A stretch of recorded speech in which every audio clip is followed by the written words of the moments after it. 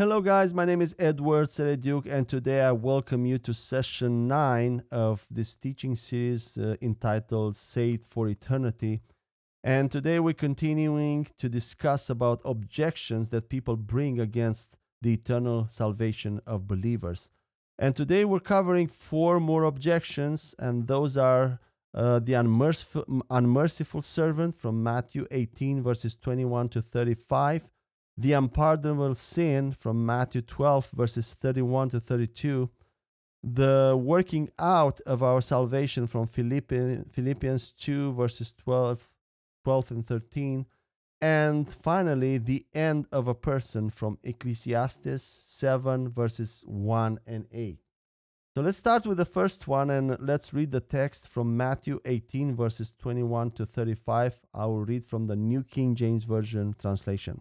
It says this: Then Peter came to him and said, Lord, how often shall my brother sin against me and I forgive him? Up to 7 times? Jesus said to him, I don't say to you up to 7 times, but up to 70 times 7. Therefore the kingdom of heaven is like a certain king who wanted to settle accounts with his servants. And when he had begun to settle accounts, one was brought to him who owed him 10,000 talents. But as he was not able to pay, his master commanded that he be sold with his wife and children and all that he had, and that payment be made. The servant therefore fell down before him, saying, Master, have patience with me, and I will pay you all. Then the master of that servant was moved with compassion, released him, and forgave him the debt. But that servant went out and found one of his fellow servants who owed him 100 denarii, and he laid hands on him and took him by the throat, saying, Pay me what you owe.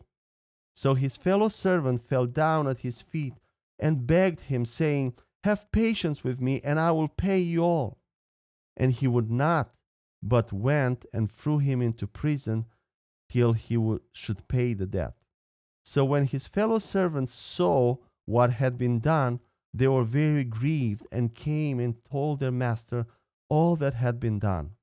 Then his master, after he had called him, said to him, You wicked servant, I forgave you all that debt because you begged me. Should you not also have had compassion on your fellow servant, just as I had pity on you? And his master was angry and delivered him to the torturers until he should pay all that was due to him. So my heavenly Father also will do to you if each of you from his heart doesn't forgive his brother his trespasses. Another even stronger biblical text along the same line is the following one from Matthew 6, verses 14 to 15, where it says this: For if you forgive men their trespasses, your heavenly Father will also forgive you. But if you don't forgive men for their trespasses, neither will your Father forgive your trespasses. The objection brought by some believers based on these 2 passages is that if you as a child of God fail to forgive others as you have been forgiven, your original sin debt will be reinstated and you will lose your eternal salvation. And at first glance, these passages seem to tell us God's forgiveness, our salvation, is conditional upon how much we forgive others, and if we don't do that, God will reinstate our sins even after we have been forgiven initially. We must note that what Matthew 18 verses 21 to 35 conveys is in the context of the Jewish law. At that point in time, when Jesus gave the parable, he had not died yet on the cross, and nobody from his audience was yet born again. Because of this, we need to realize that Jesus, during his life before the cross, made the transition from the law of Moses to the gospel. And most of the things he said were in the context of the old covenant because that is what his audience was familiar with, while a few things were looking forward and speaking about the future new covenant. The conditional nature of his saying in this parable sounds very much like the law of Moses. Jesus, throughout his ministry on earth, took the law of Moses and raised it to the strictest of standards. He talked about its spirit, intentions, and motivations of the heart, not just outward works. And by showing the extremes of the law, Jesus was preparing them for what was coming, meaning the new covenant of the grace of God through Christ. Jesus used then later the Apostle Paul to teach that grace to the Gentiles. The Sermon on the Mount from Matthew chapters 5 and 6 amplifies the law of Moses, and this parable is along the same lines. So it doesn't say that God can revoke salvation for those who are saved and whose sins were forgiven through the atonement of Jesus Christ. That would go against the many scriptures that show we are secure in Christ from the moment of our salvation. That would even contradict many of the words of Jesus himself. So let's take a closer look at this parable. First, Jesus is not saying anything about those unforgiving people being thrown into hell. Second, the way the servant asks the king for mercy and the request to give him more time to pay back the debt shows this individual doesn't grasp the reality of the situation.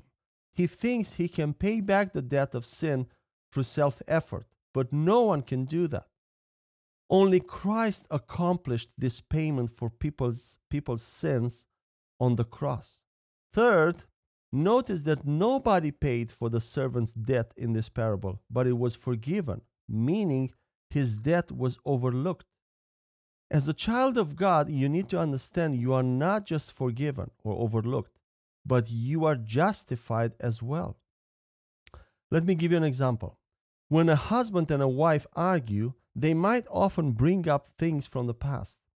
While the husband may have forgiven his wife or the other way around, the moment he brings back into discussion the conflict from the past, he proves he hasn't justified her. But God is entirely different. He says, I remember your sins no more, in Hebrews 8 verse 12. Justification means you never sinned and you will never be blamed for sin. In other words, it's like you are unblameable. And this is a fundamental theological concept. God didn't only forgive you in the sense of overlooking your sins. He didn't only provide an atonement or a covering for your sins. These are old covenant concepts. Only in the Old Testament the sins were covered or atoned for. But someone paid with innocent blood for your sins and for the whole world's sin. Hebrews 10 says, Jesus took away your sins once and for all. Forgiveness means overlooking the mistakes without making any payment for them, and God forgave us only in the sense that we were not the ones who made the payment for sins. However, more correctly is that we were justified, which is beyond forgiveness, because sin was also paid for in full, not just overlooked by God. Amen? So all our sins have been taken away by Christ. That is why before the cross, we had to forgive before we were forgiven, but after his work, we are first and foremost forgiven completely and permanently. Yes, we should still forgive afterwards, but not as a condition of salvation. Believers in Christ are no longer under the law of Moses, and neither salvation is under the condition of obedience. Unforgiveness is a sin like any other. The Apostle Paul writes the following words about forgiveness in Ephesians 4:32 and Colossians 3 verse 13. Let's read the first one. It says this, and be kind to one another, tender-hearted, forgiving one another, even as God in Christ forgave you. And Colossians 3:13, bearing with one another and forgiving one another if anyone has a complaint against another, even as Christ forgave you, so you also must do. Notice here that God is the one who has forgiven you first. Then you are called to forgive, but not under the threat of losing your own forgiveness. The passages say you should do this as a natural flow and outcome of what has already been done for you. If you are in Christ, you have been forgiven. So now you forgive as well. The Apostle Paul says true forgiveness comes under grace because we know how much we have been forgiven ourselves. Under the law, on the other hand, it would flow out of fear of not being punished again. It didn't come from the heart, and it kept a record of wrongs. Before Christ came, there was no forgetting of the sins of the other. But now, when you realize God doesn't even keep a record of your wrongs, but He has chosen to forget your iniquities, you find that forgiveness flows from His grace. Amen. Okay, let's move on to the next objection, the unpardonable sin from Matthew 12, verses 31 to 32. Let's read the text, and I'll read from New King James Version translation. Therefore I say to you, every sin and blasphemy will be forgiven man, but the blasphemy against the Spirit will not be forgiven man. Anyone who speaks a word against the Son of Man, it will be forgiven him. But whoever speaks against the Holy Spirit, it will not be forgiven him, either in this age or in the age to come. The Mark account is even harsher, talking clearly about eternal damnation in the case of those blaspheming the Holy Spirit. Let's read Mark 3, verse 29. But he who blasphemes against the Holy Spirit never has forgiveness, but is subject to eternal condemnation. Many genuine believers have this fear from time to time that they might have committed the unpardonable sin against the Holy Spirit and lost their salvation.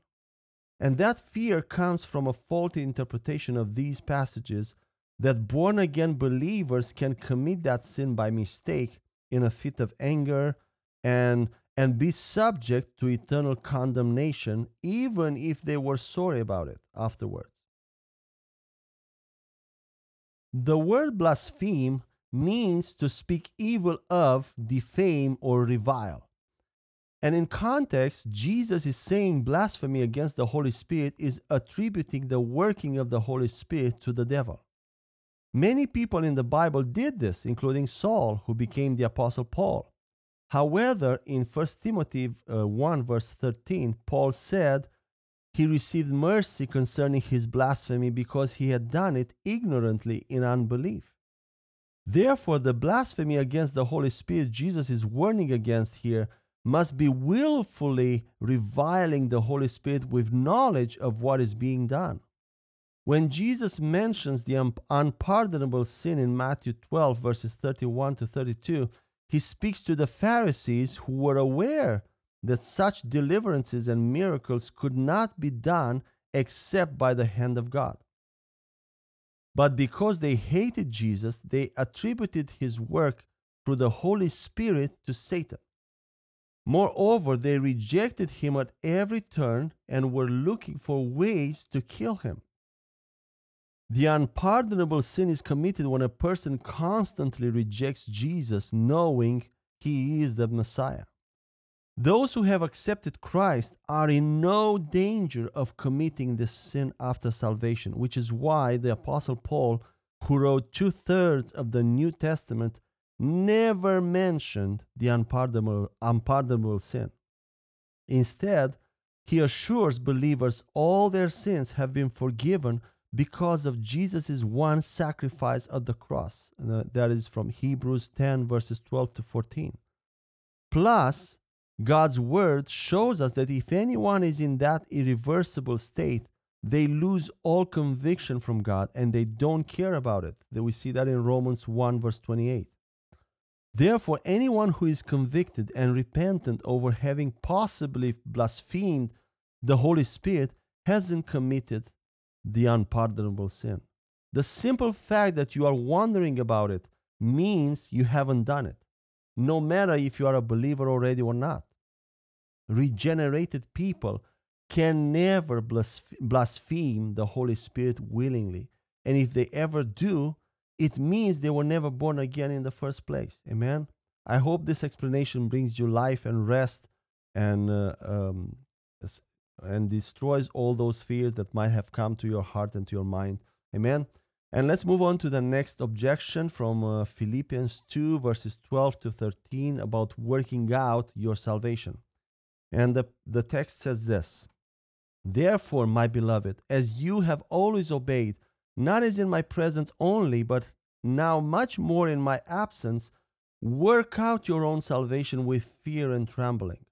For it's God who works in you both to will and to do for his good pleasure. This is a great scripture and full of God's grace, yet people have turned it into a very legalistic one to scare Christians into action and to make them fear the loss of salvation if they don't sanctify themselves and live morally. They promote the idea that you must do good works to maintain your salvation. You must constantly be on your toes with fear and trembling so that you won't end up in hell. Another way of saying the same thing is the following: be sure to do enough good works in your life to divert God's attention from you and not send you to hell. But you will never be able to know if you are still in or out of salvation. So add some genuine fear and trembling to ensure that you remain saved, because God will see your so-called reverence and spare you. It's funny even when I say it while I'm saying it right now. But this is a false interpretation. The first thing to note here is that it doesn't say work for your salvation, but work out your salvation. That is a big difference. Many people have completely changed this verse to mean work for your salvation or work to keep your salvation. And you must do this with such fear and trembling because you just don't know when you might lose it and go to hell. However, the verse says to work out your salvation, not to work for your salvation. It's simply teaching us how to walk in the Spirit, that it's God who works in us, and we respond by working it out in our lives, by bringing it to light, trusting in God and not in our flesh. Next, let's see from the immediate context and other places in the Bible what fear and trembling means. This is not a phrase meant to strike fear and insecurity in people's hearts.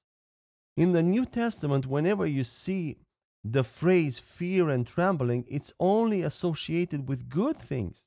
It's associated with awe and respect for God and a sense of submission to his greatness. It's a trust in God and a distrust in our flesh. When Paul preached in Corinth, he said he did so with much fear and trembling, so his confidence wouldn't be in his preaching, but in the power of God. We see that in 1 Corinthians 2, verse 3. His fear and trembling were all about not having confidence in his flesh, but putting his faith in God. Then in 2 Corinthians 7, verse 15, Paul commends the Corinthians for welcoming Titus with fear and trembling. That meant joy, honor, and respect. Furthermore, in Mark 5, verse 33, the woman with the issue of blood also had fear and trembling, but it wasn't because Jesus had called her out and she was scared of the consequences of the fact that she was an unclean woman among Jewish men. Her fear and trembling were because she knew what had happened in her body and that she had been healed. It was amazement and awe at God's mighty working in her body. Let's read Mark 5, verse 33. It says this: But the woman, fearing and trembling, knowing what had happened to her, came and fell down before him and told him the whole truth. People who say we must work for our salvation with fear and trembling seem to forget or leave out the following verse 13 from Philippians 2, where it says, For it's God who works in you both to will and to work for his good pleasure. So those who advocate for this wrong interpretation end up teaching the opposite of what this verse is trying to convey. They end up getting people in the flesh, making them to work for their salvation, when in fact this verse is trying to teach us how to walk in the Spirit and respond to God's working in us so that it can be gloriously worked out for our lives. Notice that verse 13 answers the question, why should we work out our salvation with fear and trembling? If it were because of hell or God's punishment, it would have said so. But instead, it says to work out our salvation with awe and honor because God is the one doing it all, not us. It's God who works, and we then work it out. We manifest what He has done inside us. God has put, for instance, His goodness in us, and we work it out for our lives. We exercise it. God has put His grace and mercy in us, and we work it out. God has put His victory and strength in us, and we work it out. God has put His wisdom in us, and we work it out. God has established His kingdom inside us, and we work it out for our lives. What a glorious picture of partnering with God. And the way we work it out is simply by believing and acknowledging every good thing He has put in us in Christ. And that we see in Philemon 1 verse 6. So in conclusion, I would like to paraphrase this scripture to show precisely how it is supposed to be read and understood. Work out and exercise in and through your lives all the wonderful things God has already put in you with joy, anticipation, excitement, and gratefulness. Amen? Hallelujah. So now let's move on to the last objection, the end of a person, from Ecclesiastes 7 verses 1 and 8. And let's read the passages first, the verses first. Verse 1 from chapter 7. It says this: a good name is better than precious ointment, and the day of death than the day of one's birth. And verse 8, the end of a thing is better than its beginning. The patient in spirit is better than the proud in spirit. Many preachers use this phrase in reference to eternal salvation, affirming that the end of a person is what counts when it comes to salvation. In other words, they are trying to say that the state of people at their death decides their eternal destiny. What they mean is the following: born-again Christians may have all kinds of sinful fallouts during their lifetime that would potentially make them lose their salvation if they were to die in those moments. But if they manage to have a good name and reputation in the eyes of people at the end of their lives, if they have enough good works done and all of their sins confessed when they die, then we can be sure they were saved. This implies that our eternal salvation continuously fluctuates and it's always in jeopardy of being lost. So we must make every effort to make sure we end well, whatever the well means. Now let's see if this is true. The only texts I found in the Bible in the vicinity of this idea are verses 1 and 8 from Ecclesiastes 7, which I've just read. So first and foremost, let's notice that neither one of the texts don't say the end of a person is what counts, but the day of death is better than the day of birth, and the end of a thing is better than its beginning. It's just a comparison between the beginning and the end of a person or a thing.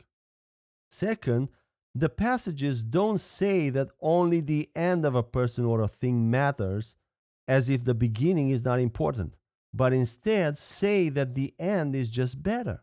However, beginnings have their value as well.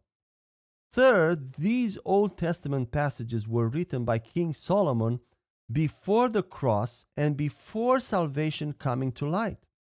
Moreover, in the immediate context of these verses, that is in the whole of chapter 7, in the verses before and after, there is no indication or hint to make us believe these texts can be applied to salvation in general or to eternal security, in the sense that the good works of Christians gathered at the end of their lives count to be sure that they were saved. How can anyone measure the good works? Or to know if they are enough in front of God to save someone besides the sacrifice of Jesus? That's a good question. These verses talk about perseverance and patience in all things. Any beginning in any area is full of excitement and anticipation, but it's also more difficult because you don't see any significant results or rewards immediately, right? However, if you have enough patience and persevere through all the obstacles to the end, then the end of that thing will give you more satisfaction. For example, Jesus could endure the cross and all the shame because he looked at the joy he would have at the end of all his sufferings. We see that in Hebrews 12, verse 2. Even in agriculture, the time of sowing is more difficult and less satisfying than the harvest. Moreover, when you go to school, for instance, and prepare for life, school is not always pleasant, as some of us remember, right? But if you persevere and finish it, and then you have a job with a good income or start a business, you have much more satisfaction than when you were doing courses and learning, right? At least I do. I hope everyone else has the same. Another illustration is building a house. It's one thing when you start it and another thing when it's finished. And the same principle applies to any area or thing. Now, the second part of verse 8 tells us that when we are at the beginning of a thing and it's hard, to look with patience at its finality, encourage ourselves, and move forward because the end is better than the beginning. Another interesting thing is that if we think about the end of Jesus Christ himself here on earth at the cross as a criminal, it was a shameful end from the point of view of the disciples and of the people living in his time, right? Even my son, when he was just 4 years old and I told him that Jesus always overcame, he said back to me that he lost in one thing when he was on earth. And I asked him curiously, where did Jesus lose? And he answered, he lost when he died on the cross.